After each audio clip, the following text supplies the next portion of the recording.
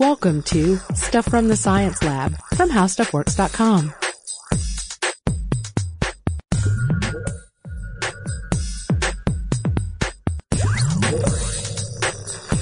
Hey guys, welcome to the podcast. This is Allison Loudermilk, the science editor at HowStuffWorks.com. And this is Robert Lamb, science writer at HowStuffWorks.com. And we're talking about bats this week. Bats in danger. Yeah. My last encounter with bats, really, cause, I mean, I know they're around, but I don't really see them. But the last time I really had an experience with bats was when I was on my honeymoon. Me and my wife were in Yalapa, Mexico, which is near Puerto Vallarta, and it's a beautiful place, and they have all these like huts that you stay in. And we noticed when we got in that there were at the top of the huts they had these like plastic screens blocking off the outside. And at first we thought, I guess they just forgot to put a window up there that maybe it blows rain in.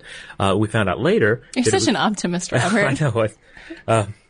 I found out later that this was to keep the fruit bats from coming in. Because the fruit bats will like fly around on the island, and they'll apparently just gorge themselves on fruit, and then go shack up wherever they can find cover. And if they can get inside one of these huts, they'll do it, and they'll just hang up in there, and then just crap all over the place during their stay there. So like people were staying here, often I'm thinking on romantic getaways or their honeymoon or some special vacation, and it takes a lot of trouble to get there. You have to go on this like little boat that is this really jarring open boat ride to get there.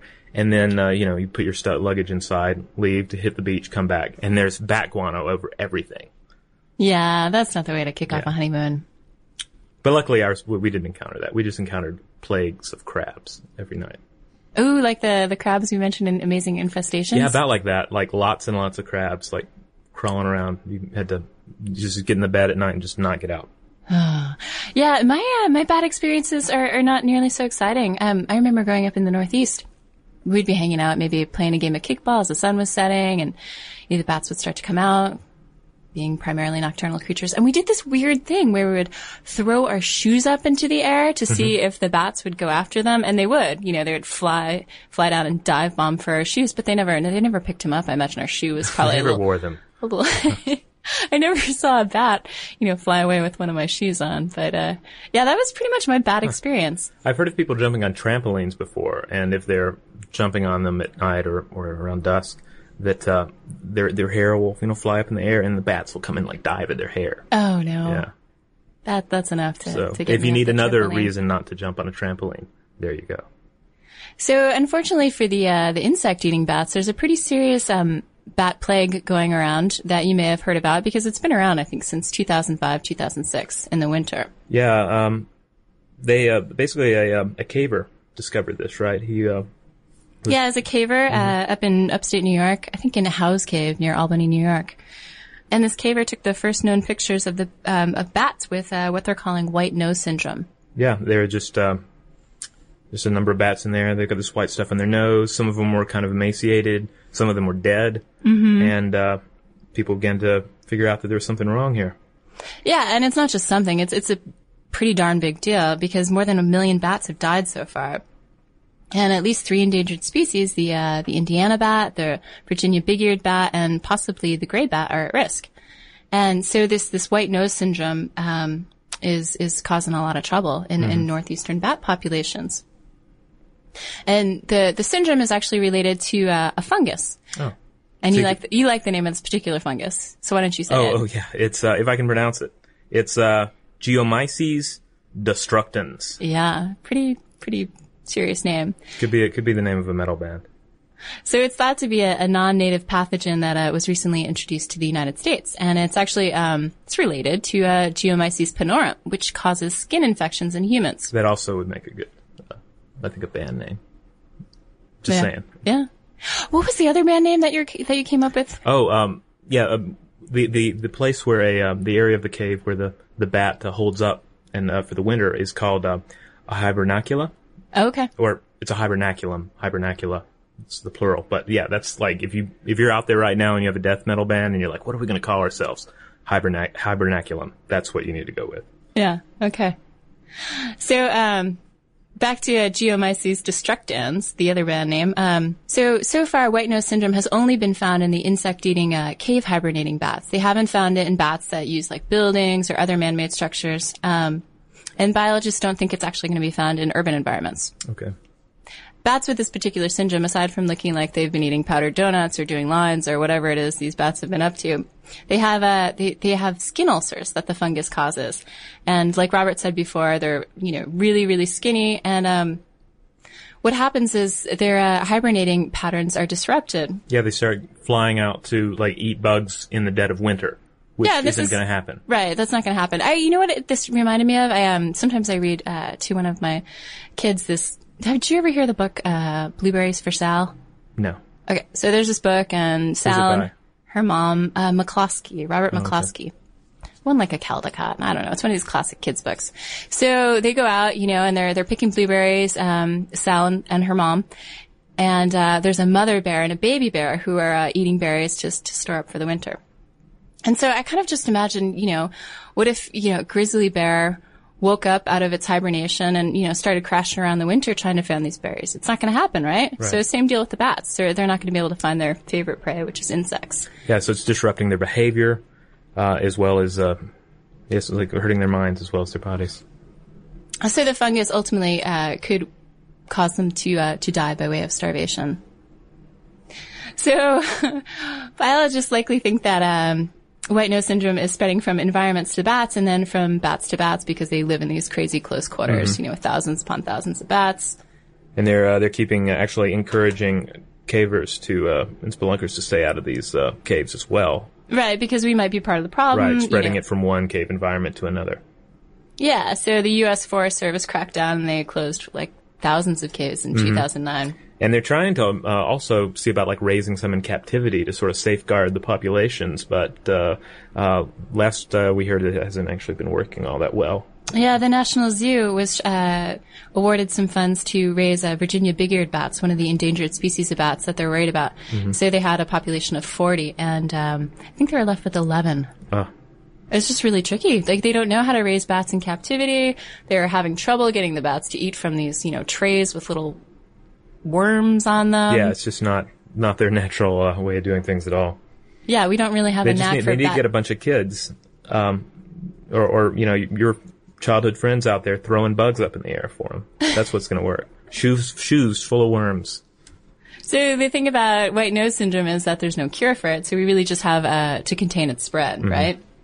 Another tricky thing about bats is that they're really susceptible to extinction because of the way they reproduce. Yeah, each female has one baby bat, like per cycle. So, I mean, it's per year. Per year, yeah. So it's one female bat dies, that's going to really cut into their population. They're also long living. They live about 30 years. Yeah. So yeah, they're some animals that reproduce at a greater rate wouldn't be as hard hit by this. Like a bunny. Yeah, bunnies. Yeah. So it's really unfair. Why are there no bunny diseases going around? White bunny nose. Isn't there that one? What is it called? Tularemia? This is what happens when you live in Atlanta, like capital of public health. So the bottom line about this fungal infection is that they're not sure if by itself it's causing the bats to die. They've tested some infected bats because they want to know if the infection is occurring with other stuff like viruses or bacteria or parasites, but they haven't found anything yet. Yeah, it could be something that's affecting their immune function and making them more susceptible to this white fungus. And the other thing is, just because they've tested for known organisms doesn't mean that there's not some new virus out there that is at work in the bats, in the insect-eating bats. Which is another reason to keep cavers and spelunkers away, because you never know when one of these is going to make the jump from one species to another. Although so far they don't think that white nose syndrome is harmful to humans. So far. I'm just saying. No, don't be doing that. I don't want you to go spreading false alarm. Okay. So I do want to talk a little bit about fungal infections because they're pretty freaking interesting. The thing about them, like we were just saying, is that they're opportunistic, right? So, of course, fungus can cause diseases in people who have regular old immune systems. Like there's one in Arizona, that's transmitted through the dust. If you breathe in the soil, it's transmitted by that. You wind up with pulmonary problems and breathing problems, whatever. But a lot of times you'll find fungal infection occurring in people with subpar immune systems. Say you have a person with AIDS whose white blood cell count has fallen pretty darn low. All of a sudden, some run-of-the-mill fungal infection, say like thrush, is going to start giving you all sorts of headaches. But one of the most feared fungal infections stems from Cryptococcus. So after TB, cryptococcal meningitis has emerged as one of these like crazy fungal infections that is really just dealing the final blow to patients with AIDS. So it's kind of akin, if you imagine this in bats, imagine that there's something at work in the bat's immune system, and then maybe this white nose syndrome is dealing the final blow. The bottom line is they don't know. I mean, at least in people with fungal infections, they can treat them with antifungals, or, if you have AIDS, you can treat them with antiretrovirals. Mm-hmm. But how are we going to do that with bats? Good luck. You might be asking yourself, if you're not just a natural animal lover and bat lover, why do we care? Why are we sinking money into this? And the reason is that bats, in addition to just being, awesome. Fantastic. Yeah. They eat a lot of insects. They play an important role in the ecosystem, and what they do is they eat lots of insects. Oh, and they also inspired Batman. Well, yeah, but Batman will still be here if these guys go the way of the dodo.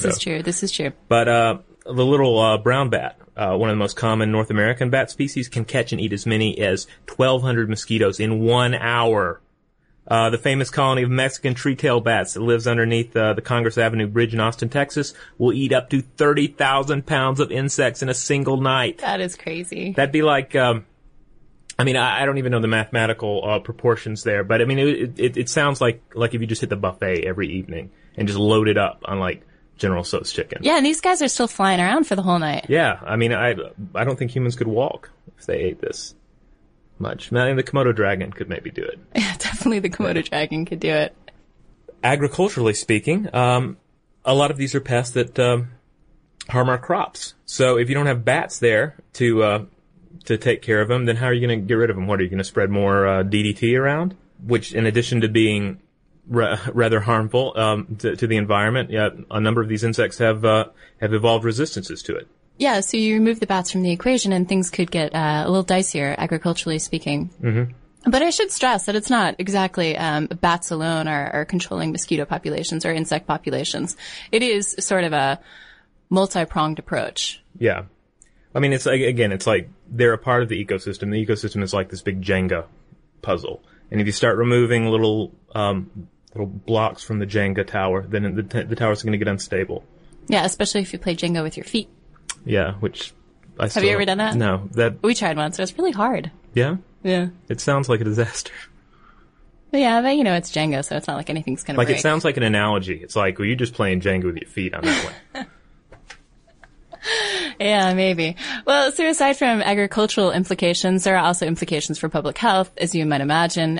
So mosquitoes like to carry diseases such as malaria or West Nile. So all of a sudden, if you have a booming mosquito population, we could see an uptick in those kind of diseases in humans. Yeah, I mean, you can actually purchase bat houses to encourage bats to live on your property, so they'll eat the mosquitoes, I would like to have one, actually. Yeah, I really want to get one of those, and I want to get an owl house, because I like having owls about. Maybe a woodpecker house. I don't know. Whatever I can have flying around. Eating bugs is good.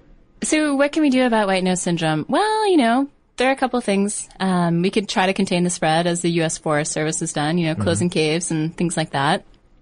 We can always throw some money at the problem. Yeah, and encourage your lawmakers to support funding. And we can try to learn how to raise endangered bats in captivity fast, as the Smithsonian Zoo is doing with sort of mixed luck. Hey, actually, you can even blog about it. There was a white nose blog hosted by the U.S. Fish and Wildlife Service. I did check it out. There was only one entry. Oh. It was really cute, though. She was a biologist, and she put, her I kind thought it was by the bats. No. That would really be more interesting. If the bats were blogging. It was a biologist blogging about bats. Try saying that 10 times fast. And you also can help out in the bat fight. You can report active winter or summer roosting sites. You can if you see bats flying around in the winter, like a bunch of them, not like a lone bat, but like a bunch of bats, you need to contact somebody. Your local wildlife service. And you can always build a bat house. Yeah.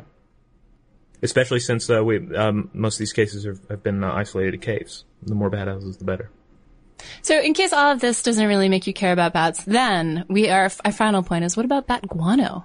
Bat guano, as it turns out, is an amazingly useful substance. Yeah, it plays a vital role in cave ecologies. I imagine everybody's seen the television series Planet Earth from a few years back. Yeah. Same people who made Life. Yeah, which we wrote a whole lot of content around. But there's a whole episode about the ecology inside a particular cave. And there's like just a mountain of bat guano, and like there are insects that live off the guano and live in the guano. Take that away, remove the bats from the equation, and there are a number of other species that depend on the bats. Like the snake. Like the snake. There's a snake that jumps out of, like he's blind, and he like hears the bat flying by, and he'll just strike out and like grab a bat out of midair. It's amazing. That is pretty amazing. Yeah, so bat guano is actually pretty useful for its nitrogen. It's pretty nitrogen heavy. And that's pretty useful when it comes to, say making a balm. Oh, good. Or making household cleaner. Oh, yeah. Actually, two things on that. First of all, if I remember correctly, there's a part in Cormac McCarthy's Blood Meridian where they're being trailed by these by one tribe or another. These bunch of this ragtag bunch of cowboys. Okay. And they're completely out of ammo, and they end up like hitting a cave and like scraping up all this bat guano. And then I think they go to a volcano, and they get some more ingredients to make gunpowder, and they like put it all together at the last minute and fight off the villains. So I mean, they're all villains in that book. But then, and as far as it being a cleaning agent, that I guess could maybe be used to one's advantage in places like Yelapa. You encourage the bats to come in to use the restroom on everything, and then you've got a natural cleaning agent right there. Right, then you don't have to hire somebody to do it. You just, get the bats. Yeah, you just get them to scrub, and then you got it taken care of, yeah. Good points, Robert. So, if you want to hear more, you can come check out the blogs on the homepage, where you can find out what our podcasts for the week are about, and learn about other bits of weird, sciencey news. Yeah, and you can always shoot us a comment, too. We love to hear from you. Whether you have a question about bats or white nose syndrome or a suggestion for a podcast, send us an email at sciencestuff@howstuffworks.com.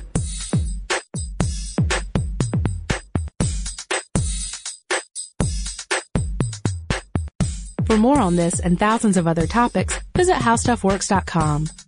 Want more How Stuff Works? Check out our blogs on the howstuffworks.com homepage.